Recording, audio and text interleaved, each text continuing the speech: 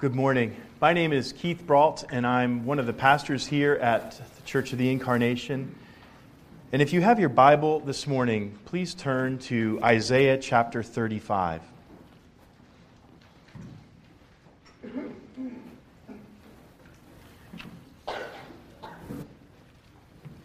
One of the challenges for us, for me, probably for most of us, in opening a text like Isaiah 35 is that it's a poem.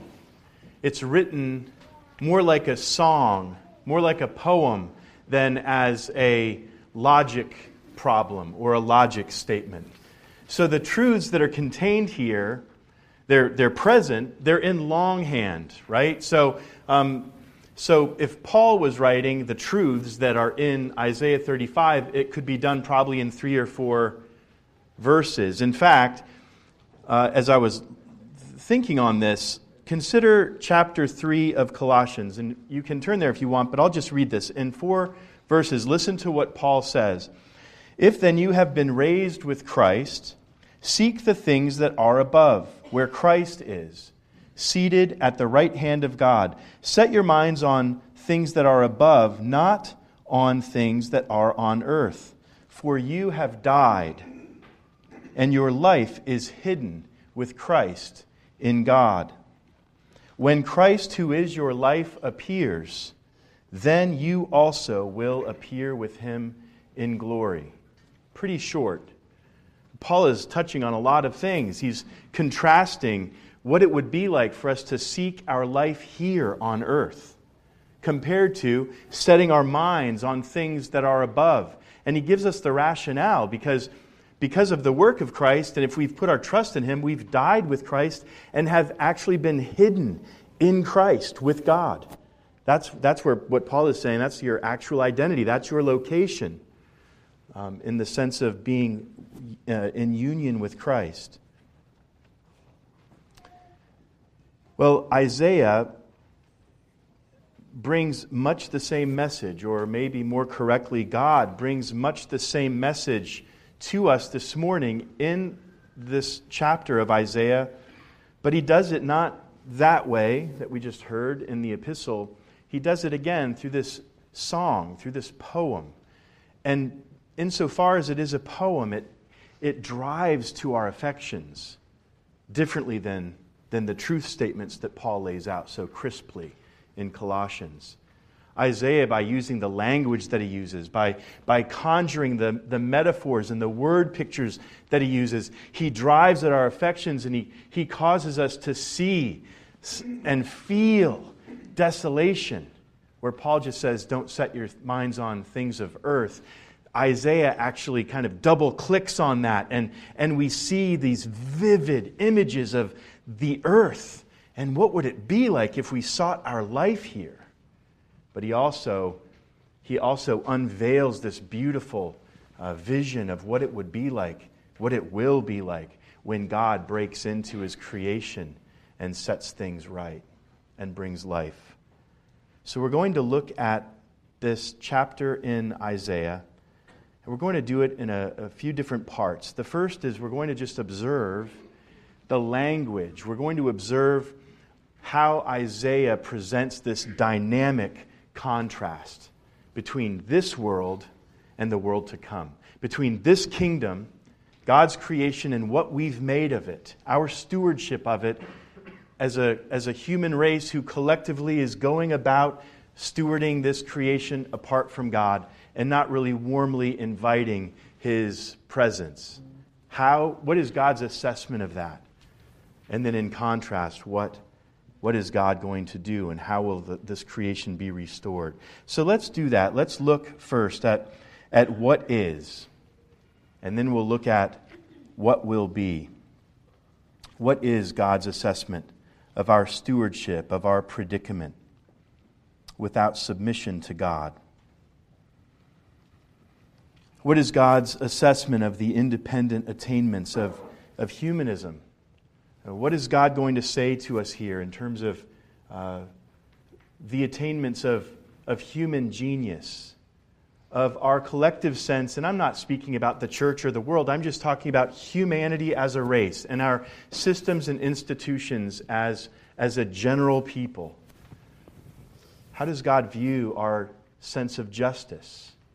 How does God see the creation thriving or not thriving based on our intelligence and wisdom? So let's look at Isaiah chapter 35, and we're going to skim through and highlight these words that God uses as He describes it. In verse 1, chapter 35, there's a wilderness, there's dry land, the desert. In verse 2, we see that there's glory and majesty in Lebanon and Sharon, but they aren't here yet. So there's that yearning. In verse 3, we see people described as having weak hands and feeble knees and anxious hearts. In verses 5 and 6, we see blindness and deafness and paralysis and the inability to articulate with our tongues.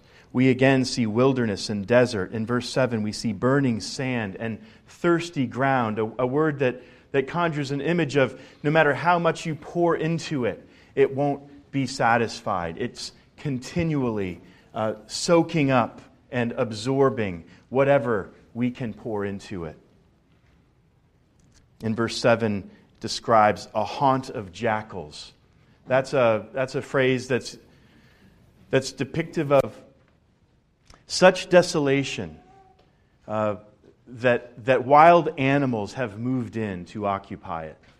We rented a house. We're in a house now that had been empty for some time, and it's in the woods. You know, it's way back in the woods. It's a log cabin, and it was funny. It's still funny, but you can lay in bed, and because it's a log cabin, there's no attic, and you can hear everything scurrying around on the roof and stuff. But when we first moved there, you could hear all kinds of crazy stuff. I mean, there were squirrels and all kinds of stuff had made nests between the actual roof and then that small barrier between the roof and the inside ceiling.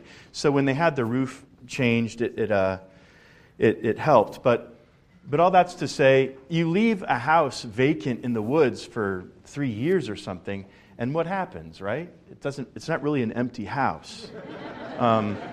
In the sense of animals that are happy to come and have shelter there. And so the fact that God is seeing this world, the desolation of this world, and describing it, again, poetically as occupying jackals, the haunt of jackals, it doesn't speak to a thriving world, does it? He goes on in verses 8 and 9 to talk about foolishness and fools. Verse 9, that there are lions and there are ravenous beasts. In verse 10 at the end, the last line, there's sorrow and sighing. Isaiah is using this vivid language to help us feel what God sees when He looks at a human race apart from Himself. When He looks at a human race stewarding to the best of their wisdom and ability and justice and stewarding His good creation without Him. This is the end game. And it's important for us, especially during Advent, and this is part of the point of Advent, is to feel that, isn't it? And to lean into that thirst, and to lean into that hunger, and to lean in then to that hope. And this helps us accurately to assess our own capacity to just continue on and to evolve and to attain some kind of goodness and righteousness and habitation and flourishing on our own.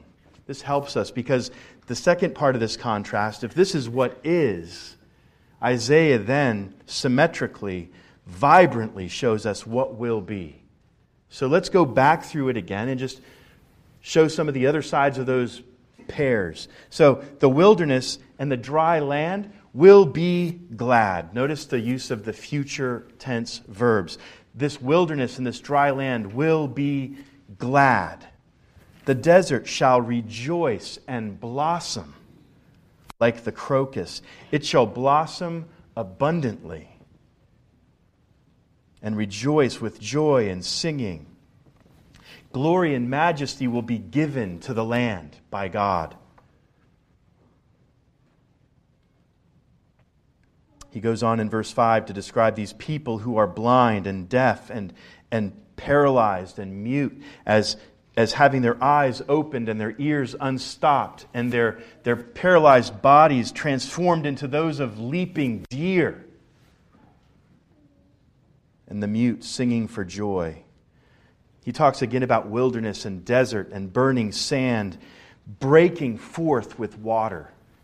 And the burning, scorching sand becoming streams. The thirsty ground that used to be this bottomless pit of scorched earth where you could pour water and water and water into it and it would just absorb everything as if you'd done nothing. Now, that same ground, he says, it's become a pool, right? Something that's bubbling up and providing water rather than just consuming infinite effort and energy and water. So there's this beautiful transformation of what will be. If there's this scorched earth, this scorched, perilous, inescapable wilderness on one side, once Isaiah is finished, once God is through with doing whatever He's going to do, it's going to be transformed into a place of perfect shalom. So that's the dynamic contrast that Isaiah depicts for us. Rather than being this desert where, if you know anything about deserts, one of the things about a desert is it's very hard to navigate through it if it's a very sizable desert.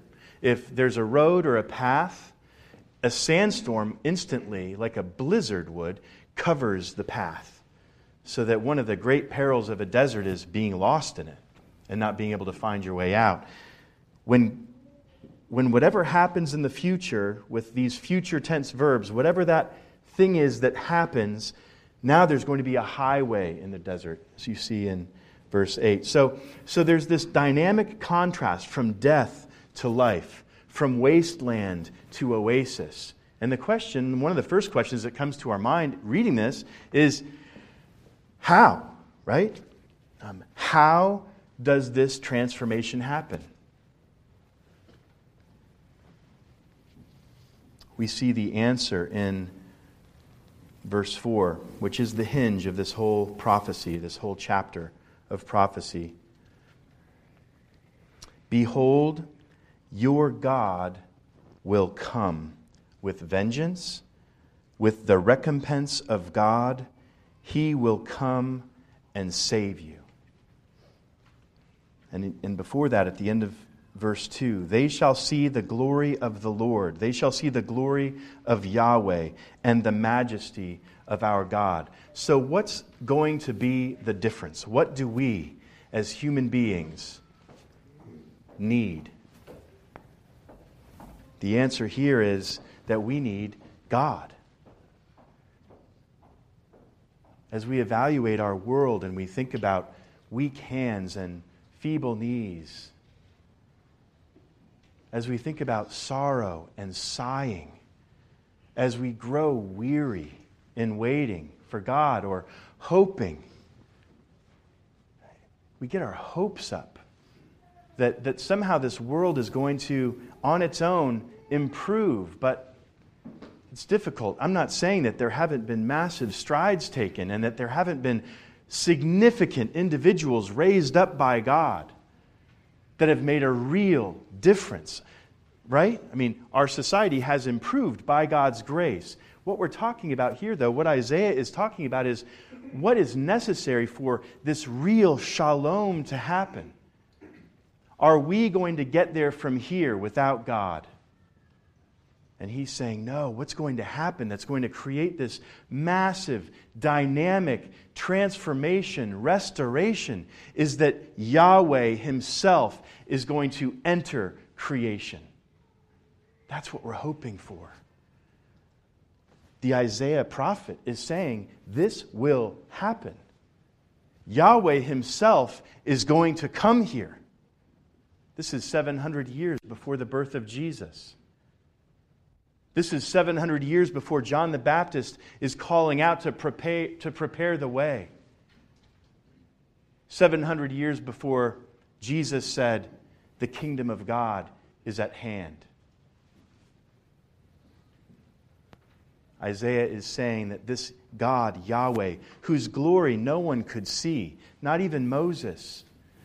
God had to place Moses in a special place and do certain things so that Moses wouldn't see the full beauty of God's glory, lest Moses die. When God was leading his Israelites through the desert, he appeared to them, his glory appeared to them, but it was always veiled, wasn't it? You could see it in part. You knew it was there. You knew that this is Yahweh, it's no one else, by the pillar of fire. You knew that this was Yahweh by the pillar of cloud. You knew that God was with his people in the tabernacle because there may have been some Shekinah glory above the temple. But what Isaiah is talking about is different than that. He's saying the full splendor, the full potency of God's glory is going to break in to the earth. Yahweh is going to come to his creation. And when he does, the wilderness is going to explode with life. And the desert is going to explode with water. And where there was no way for us to find our way home, now there's going to be a highway in the desert. Yahweh is going to come, Isaiah says. And on this side of Jesus' life and ministry and death and resurrection, on this side of being called into his family and baptized into his body, we can attest to part of this prophecy. We can say that Jesus is the way, the truth, and the life. He is that highway who's come to us. Out of us even, who were once parched and lifeless, spring rivers of living water because of the gift of his Spirit. We can look at this highway, and through the ages we can see where men and women who've been baptized into Christ and raised up by him have run their race and finished it and made a massive difference in irrigating this world.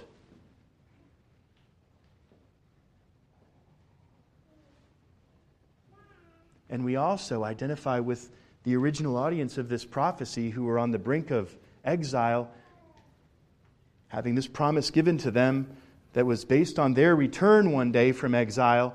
We can also look and enter into their yearning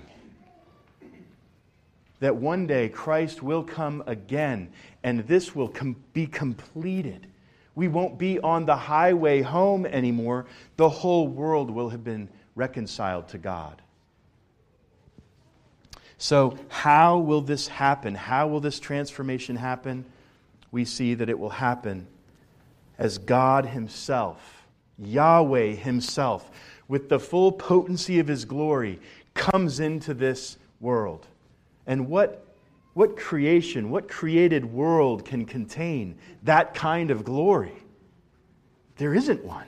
And that's the beauty of this song, right? I mean, he's using language that's intimating or implying that when God comes in all of his glory, there's nothing that will contain his beauty. There's nothing that will contain his splendor. There's nothing that will contain his life. There's nothing that will contain his capacity and his intense desire and determination to satisfy everyone with water and food and joy and life and hospitality.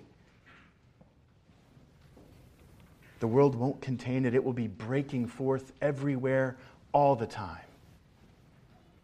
That's what we yearn for. That's what our hearts are made to know, however happy our home lives are, however satisfying our jobs are. whatever good news might be happening around the world, or peace treaty that gets signed, or anything, our hearts are built to yearn for this. Yahweh, come. Yahweh, come.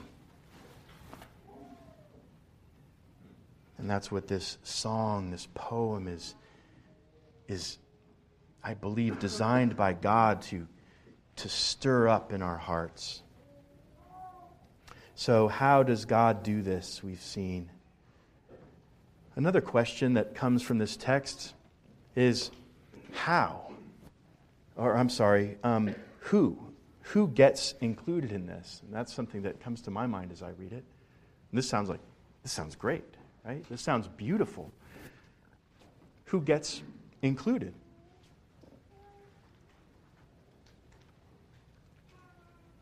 And we see this in several different ways, and it's a beautiful aspect of this prophecy. We've already seen in verse 3 that insofar as Isaiah needs to give this command, strengthen the weak hands and make firm the feeble knees. Say to those who have an anxious heart, be strong, fear not.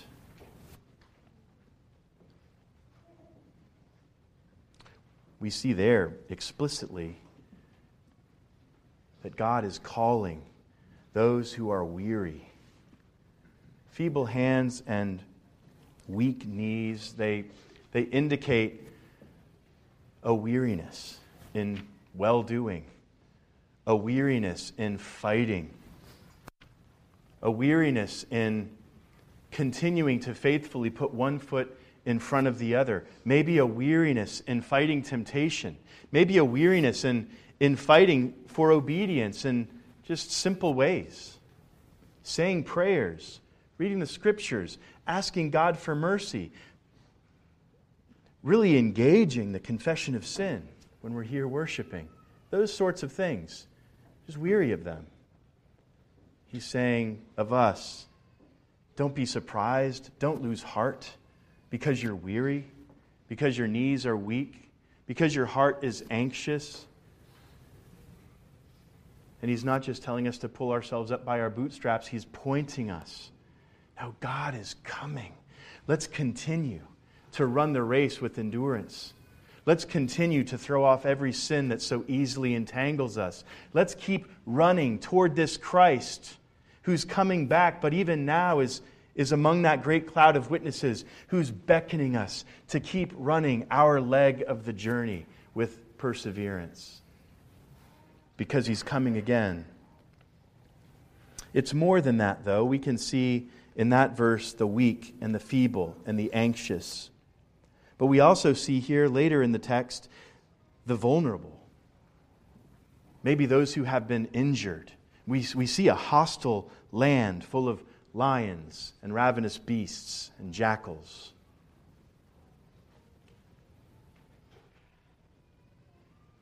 Perhaps the most incredible person named, or type of person named, who's included, is here at the end of verse 8, talking about this highway and talking about those who it belongs to. Even if they are fools, they shall not go astray. Who is included? Who is God calling? Who is God going to bring home? It's the people that we've spoken about, but it's even all the way out here to the fool. If you are a fool who has been redeemed and ransomed by God and placed on this highway, you will make it to Zion, and you will be crowned with joy, and you will sing forevermore. Not because you learned how to not be a fool anymore, but because that's the power of His grace. That's the determination of His redeeming love to people like us. People like us who, on the King's Highway, may hit every single possible guardrail on the way home. Isn't that encouraging? I mean, the commentators are saying this word is depicting someone who, given half a chance, is going to mess up.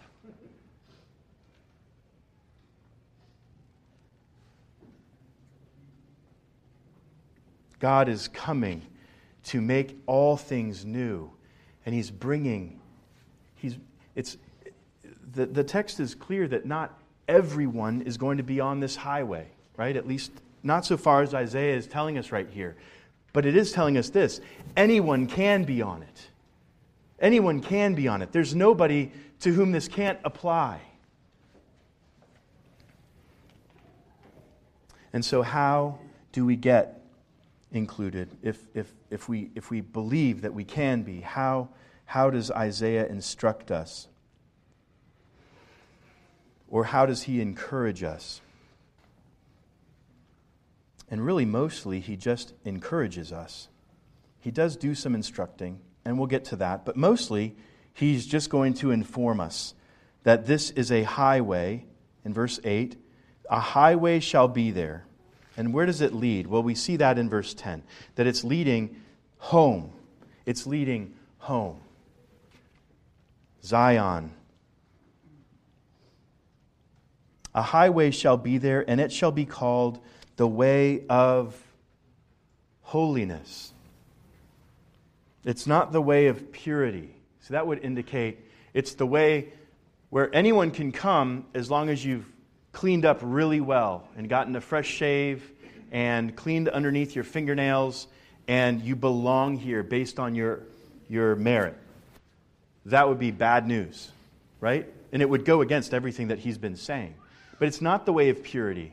It's the way of holiness. He's not discouraging purity, but his point is this will be called the way of holiness. It will be for anyone who the Lord has set apart to be on it. Anyone who, according to God, belongs there. And the unclean shall not pass over it. Those who have not been set apart shall not. So there's this very, very thin, binary inclusion clause here. It's if you have been set apart to be on it, you will be on it. If you haven't been set apart yet to be on it, you won't be on it. That's it. And we've already talked about how this is Christ. This is Jesus, is this highway. But he goes on to say, this highway shall belong to those who walk on the way. The word in that sentence that's up in the mix is belong. So it's kind of redundant that they're walking on the way already. We've already covered that. But this is important. This highway will belong to you. Again, this is pointing to Jesus. If Jesus has redeemed you, if Jesus has ransomed you, then you belong in Christ. But this is phenomenal. But Christ, the highway, also belongs to you. He really is a gift from God to humanity. He really is a gift from God to this broken world. He really is a gift from God to people, to individual people. He gave His only begotten Son. This is great news. Not only has God brought me into a place where I can come home, but this way home, He's saying, Keith, this belongs to you. There's no way to get our heads around that without worshiping God for His grace. I did not earn this. Left to myself, there's no way I belong here. But God has determined to love me this way. He's determined to love you this way. He's determined to love the world this way.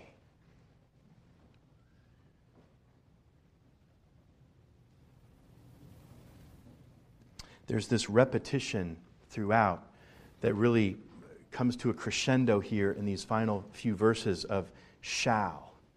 It's this word that drives home God's sovereign intention. This is the way it will happen. This will be done.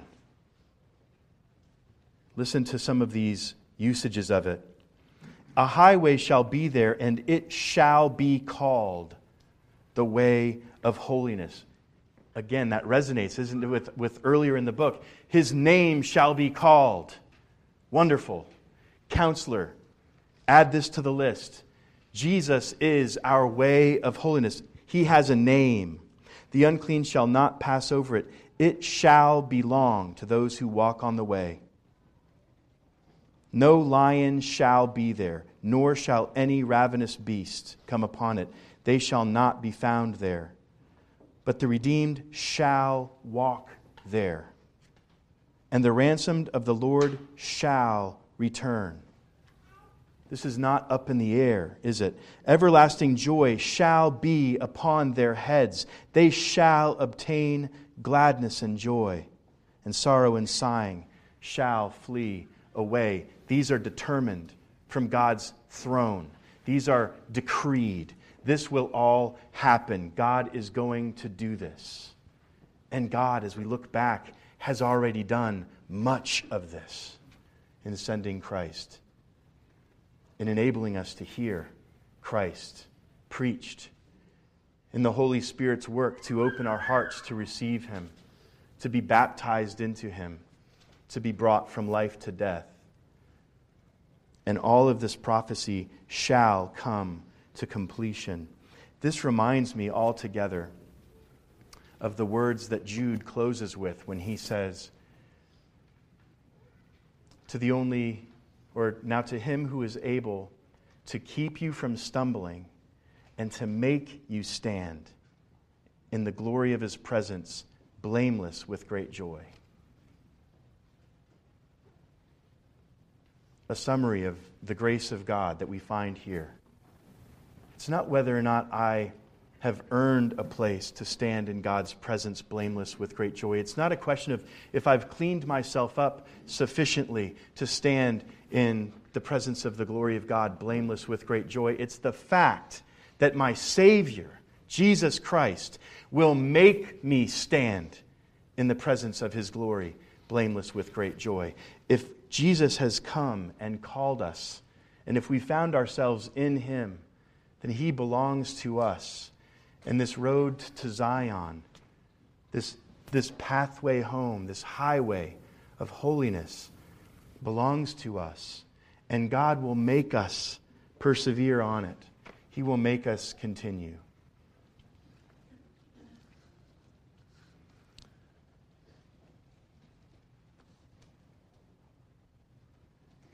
As we continue to celebrate the Advent season, we rejoice greatly that Christ has come.